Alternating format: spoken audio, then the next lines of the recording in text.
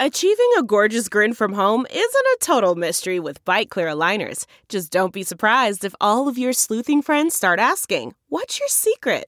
Begin by ordering your at-home impression kit today for only $14.95. Byte Clear aligners are doctor-directed and delivered to your door. Treatment costs thousands less than braces. Plus, they offer flexible financing, accept eligible insurance, and you can pay with your HSA FSA.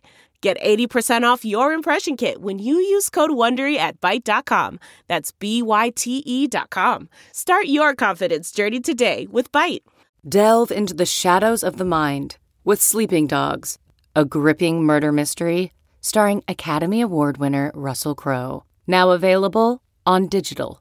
Crowe portrays an ex-homicide detective unraveling a brutal murder he can't recall. Uncovering secrets from his past, he learns a chilling truth. It's best to let sleeping dogs lie.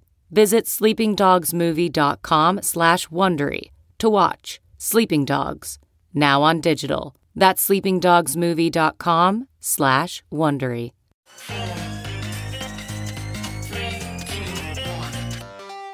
Welcome back to The Breakdown with me, NLW. It's a daily podcast on macro, Bitcoin, and the big picture power shifts remaking our world. The Breakdown is produced and distributed by CoinDesk. What's going on, guys? It is Monday, March 6th, and today we are catching up on so much FUD from the end of last week. One quick note before we dive in, there are two ways to listen to The Breakdown. You can hear us on the CoinDesk Podcast Network feed, which comes out every afternoon and sits alongside other great CoinDesk shows, or you can listen in the evening on the Breakdown Only feed. Wherever you listen, if you are enjoying The Breakdown, I would so appreciate it if you would take the time to leave a rating or a review. All right, guys, it was a very busy Friday and weekend. A lot of FUD, a little more clarity on some stories from last week. So let's dive in and let's kick off with some good old-fashioned Tether FUD. On Friday, the Wall Street Journal reported that Tether had used falsified documents and shell companies to obtain bank accounts. Citing emails leaked to the newspaper, they discussed some of the tactics used by Tether and their intermediaries back in 2018. The article claimed that an email from Stephen Moore, one of the owners of Tether Holdings Limited, said that a major Chinese counterparty was trying to, quote, circumvent the banking system by providing fake sales invoices and contracts for each deposit and withdrawal. He wrote that it was too risky to continue with this method, considering his signature was on the fake invoices, and recommended that the counterparty abandon its attempts to open the accounts, saying, quote, I would not want to argue any of the above in a potential fraud/money laundering case. In March 17, according to the Wall Street Journal, Wells Fargo stopped processing transactions from several Taiwanese accounts that Tether had been using, and in a lawsuit filed against the bank, Tether called the move, quote, an existential threat to their business, but withdrew the lawsuit shortly thereafter. A few weeks later, on a conference call with users, Phil Potter, Tether's then chief strategy officer, attempted to calm concerns, saying, quote, we've had banking hiccups in the past. We've always been able to route around it or deal with it, open up new accounts or what have you. There's been lots of sort of cat and mouse tricks that everyone in the Bitcoin industry has to avail themselves of. The article also claims that another account opened up on behalf of Tether in Turkey was later used to funnel money to a Hamas-linked terror organization. And on top of that, the article also chronicles an attempt to funnel money through Panama using a company called the Crypto Capital Corporation. The company allegedly used a series of shell companies to move around more than $1 billion. In October 2018, around $850 million was seized by authorities in the US and Europe during an investigation into bank fraud and alleged money laundering. The seizure caused ripples through the crypto ecosystem, with Tether losing its peg and making a loan to Bitfinex, its sister exchange, to shore up Tether's balance sheet. Bitfinex claims to this day that it was defrauded by Crypto Capital Corp and is still fighting the seizures. Also, according to the documents, Tether and Bitfinex were able to open at least 9 bank accounts using shell companies in Asia over 9 days in October 2018, and argue that that month Bitfinex announced to customers that it had a new, quote, distributed banking solution, but in communications with those customers, warned them to keep the details of the banking arrangement to themselves, saying, quote, divulging this information could damage not just yourself and Bitfinex, but the entire digital token ecosystem. The article also claims that Tether and Bitfinex made repeated attempts to hold a bank account with Signature Bank in New York in 2018. Signature had already closed 2 accounts tied to the companies earlier that year and rejected another attempt during the fall. An account was eventually opened up in the name of Christopher Harborne for the stated purpose of trading on Kraken. Mr. Harborne was a large backer of the UK's Conservative Party and owned AML Global. The application for the account did not state that Mr. Harborne owned roughly 12% of Bitfinex and Tether under another name.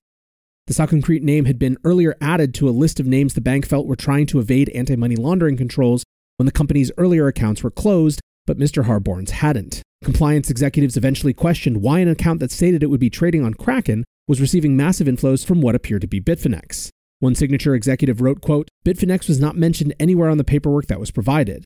If they are buying and selling with Kraken, why is the money only coming in from Bitfinex?"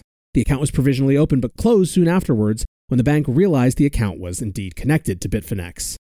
So a lot going on in here, a lot of allegations. Tether, for their part, just called it FUD, releasing a blog post stating, quote, "The Wall Street Journal's report about stale allegations from long ago is wholly inaccurate and misleading. Bitfinex and Tether have world-class compliance programs and adhere to applicable anti-money laundering, know your customer, and counter-terrorist financing legal requirements." Paulo Arduino of Tether also said the same thing. He said, "I'm at the Plan B anniversary in Lugano. So much energy and people excited to talk about Bitcoin. While I was on stage, I heard some clown honks. Pretty sure it was the Wall Street Journal. As always, tons of misinformation and inaccuracies. Poor guys, must be difficult to be them, but we need better media." Samson Mao, the former chief strategy officer at Blockstream, wrote, "Operation Choke Point can't reach Tether, so it's back to the tried and tested strategy of FUD. Wall Street Journal needs to do better. Rehashed old info mixed with misinformation and new facts they admit they can't confirm.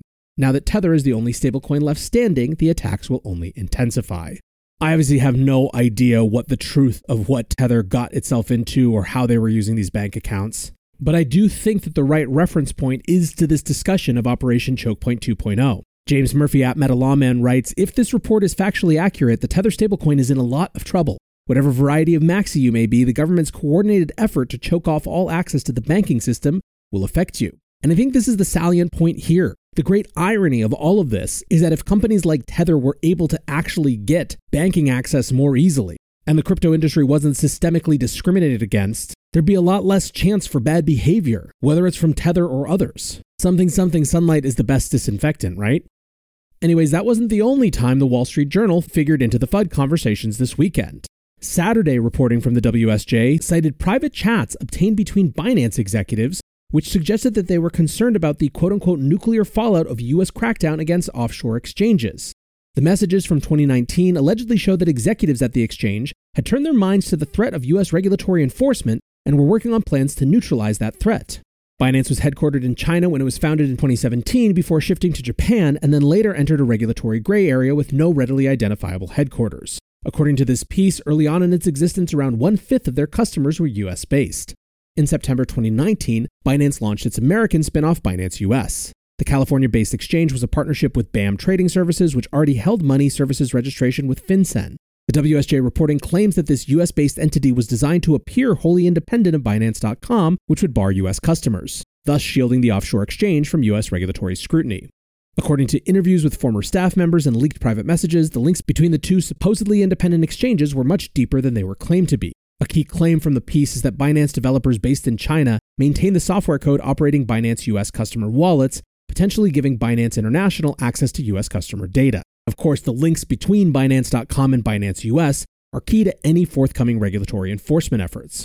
Without proving that there was effective control over the US entity, the SEC and DOJ will have difficulty proving they have jurisdiction to really go after Binance.com.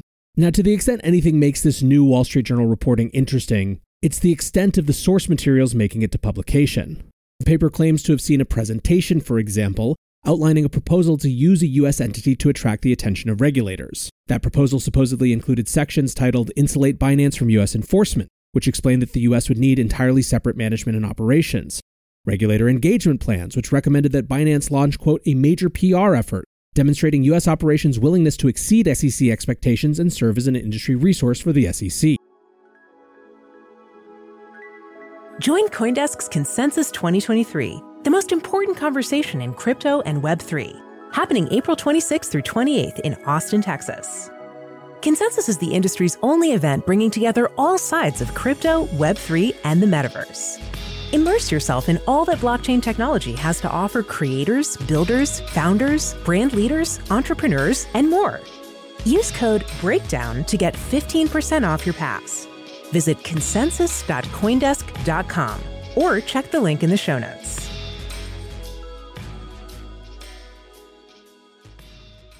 In another private chat cited by the WSJ, after a Binance employee noted in 2019 that more than 18% of Binance.com's page views originated from the US, the company's then compliance chief suggested that the exchange could retain US customers with some plausible deniability. Quote, have them be creative and VPN.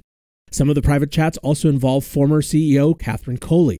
She was the first CEO of Binance US and had claimed publicly the party line of being a separate entity. Yet the WSJ claims she had also asked staff at Binance US to prepare weekly progress reports for the CEO and CFO of Binance.com. And then, of course, there's the pieces of the article that got lots and lots of attention. That was the part where in 2018 and 2019, Binance staff approached Gary Gensler, who at the time was the former CFTC chair, and tried to recruit him. Now, a person close to Gensler told the WSJ that he had been approached by multiple firms, including Binance, to take on an advisory role during his time teaching at MIT. That anonymous source said that Gensler had met with Binance's founder in Tokyo during March 2019. However, in one of these chats, it sounded like Gensler had politely declined to become an advisor. Now, to be absolutely clear as we wrap up this section, the entirety of these allegations are according to the Wall Street Journal, which is claiming to have viewed all these private communications. We have no real way to examine the accuracy of that reporting. It's notable mostly in the sense that it's claiming much more extensive sourcing than any previous reporting we've been seeing on Binance's corporate operations. And to many in the crypto industry, the timing doesn't seem coincidental. Quite relatedly, we've got more details on the SEC's argument for why Binance US shouldn't be allowed to acquire Voyager assets, something that, if you'll remember last week, a US judge said that they were quote-unquote shocked by. We were actually, in fact, on day 3 of witness testimony centered around the SEC's claims that Voyager can't complete its deal with Binance US without violating securities laws, particularly in relation to sales of Voyager's native token, VGX. Thursday's opening session featured the judge airing his displeasure with SEC attorneys, stating that the SEC had offered little in the way of specifics about their objection and had offered no case law or analysis to support their claim that VGX was an unregistered security. In fact, the SEC appeared to be unwilling to even firmly argue that VGX is a security, only going so far as to saying that it could be. The SEC senior trial attorney representing the agency said during Friday's session that, quote, "The staff believes, based solely on the facts and circumstances currently known to the staff, that the offering and sale of VGX tokens has the attributes of a securities transaction. The staff also believes that Binance US is operating an unregistered securities exchange in the United States." That line was, of course, what got all of the narrative juice. The lawyer also noted that the SEC staff's views don't necessarily reflect the views of the 5 commissioners at the agency, and declined to comment on whether there were any enforcement actions to come based on this belief. Also during that Friday hearing, the counsel for the SEC requested a private meeting with the judge, claiming that there were, quote, "statutory limitations on our ability to share non-public information." After a brief private discussion between the judge and counsel for the SEC, Voyager, and Binance, the judge returned to court and urged the SEC to make their comments public. Quote, "This is a public court process. I believe that everyone has a right to hear anything that clarifies the foundation for the SEC's stance." As the SEC took no official stance in open court, the judge claimed he did not have any clarification even after counsel for the SEC made it clear that the staff think that Binance is operating an unregistered securities exchange. The Binance spokesperson again denied the allegation, saying, "It's regrettable that an SEC staff member would make allegations that Binance US and platforms like ours are operating an unregistered exchange without specifying the assets listed on our exchange the SEC considers to be securities." So what are the takeaways from all of this? Well, one of the popular sentiments on Twitter is that these things actually suggest not power on the part of regulators and enforcement officials, but some amount of powerlessness. That basically, rather than bringing actions against someone like a Binance, they're doing a bit of trial by press. I don't necessarily think that this is a misinterpretation. Remember, there had been reporting about a month ago that inside the DOJ, there was some fairly serious disagreement about whether they actually had enough to pursue legal action against Binance. The sort of leaks in the Wall Street Journal might reflect that. Now, when it comes to the SEC, it's clear that they are pushing to see how much they can get away with without explaining themselves along their view that basically everything in the world is a security. I continue to feel, as I did last week, that the best thing for the industry is that it gets confronted in front of judges like this, and hopefully becomes forced to proactively make their case about their assertions. We have some more happening this week on that front with the Grayscale trial, so hopefully this won't be the last time this week I get to talk to you about the SEC getting called out. But for now, that's where things stand. It's going to be an interesting one. We're going to have more Silvergate drama or potentially resolution in one way, shape, or form or another. The latest around Sam Bankman-Fried is that he might be downgraded to a flip phone. And who knows what other new craziness will happen this week to rip our attention over towards it when it does. I appreciate you listening as always, and until tomorrow, be safe and take care of each other. Peace.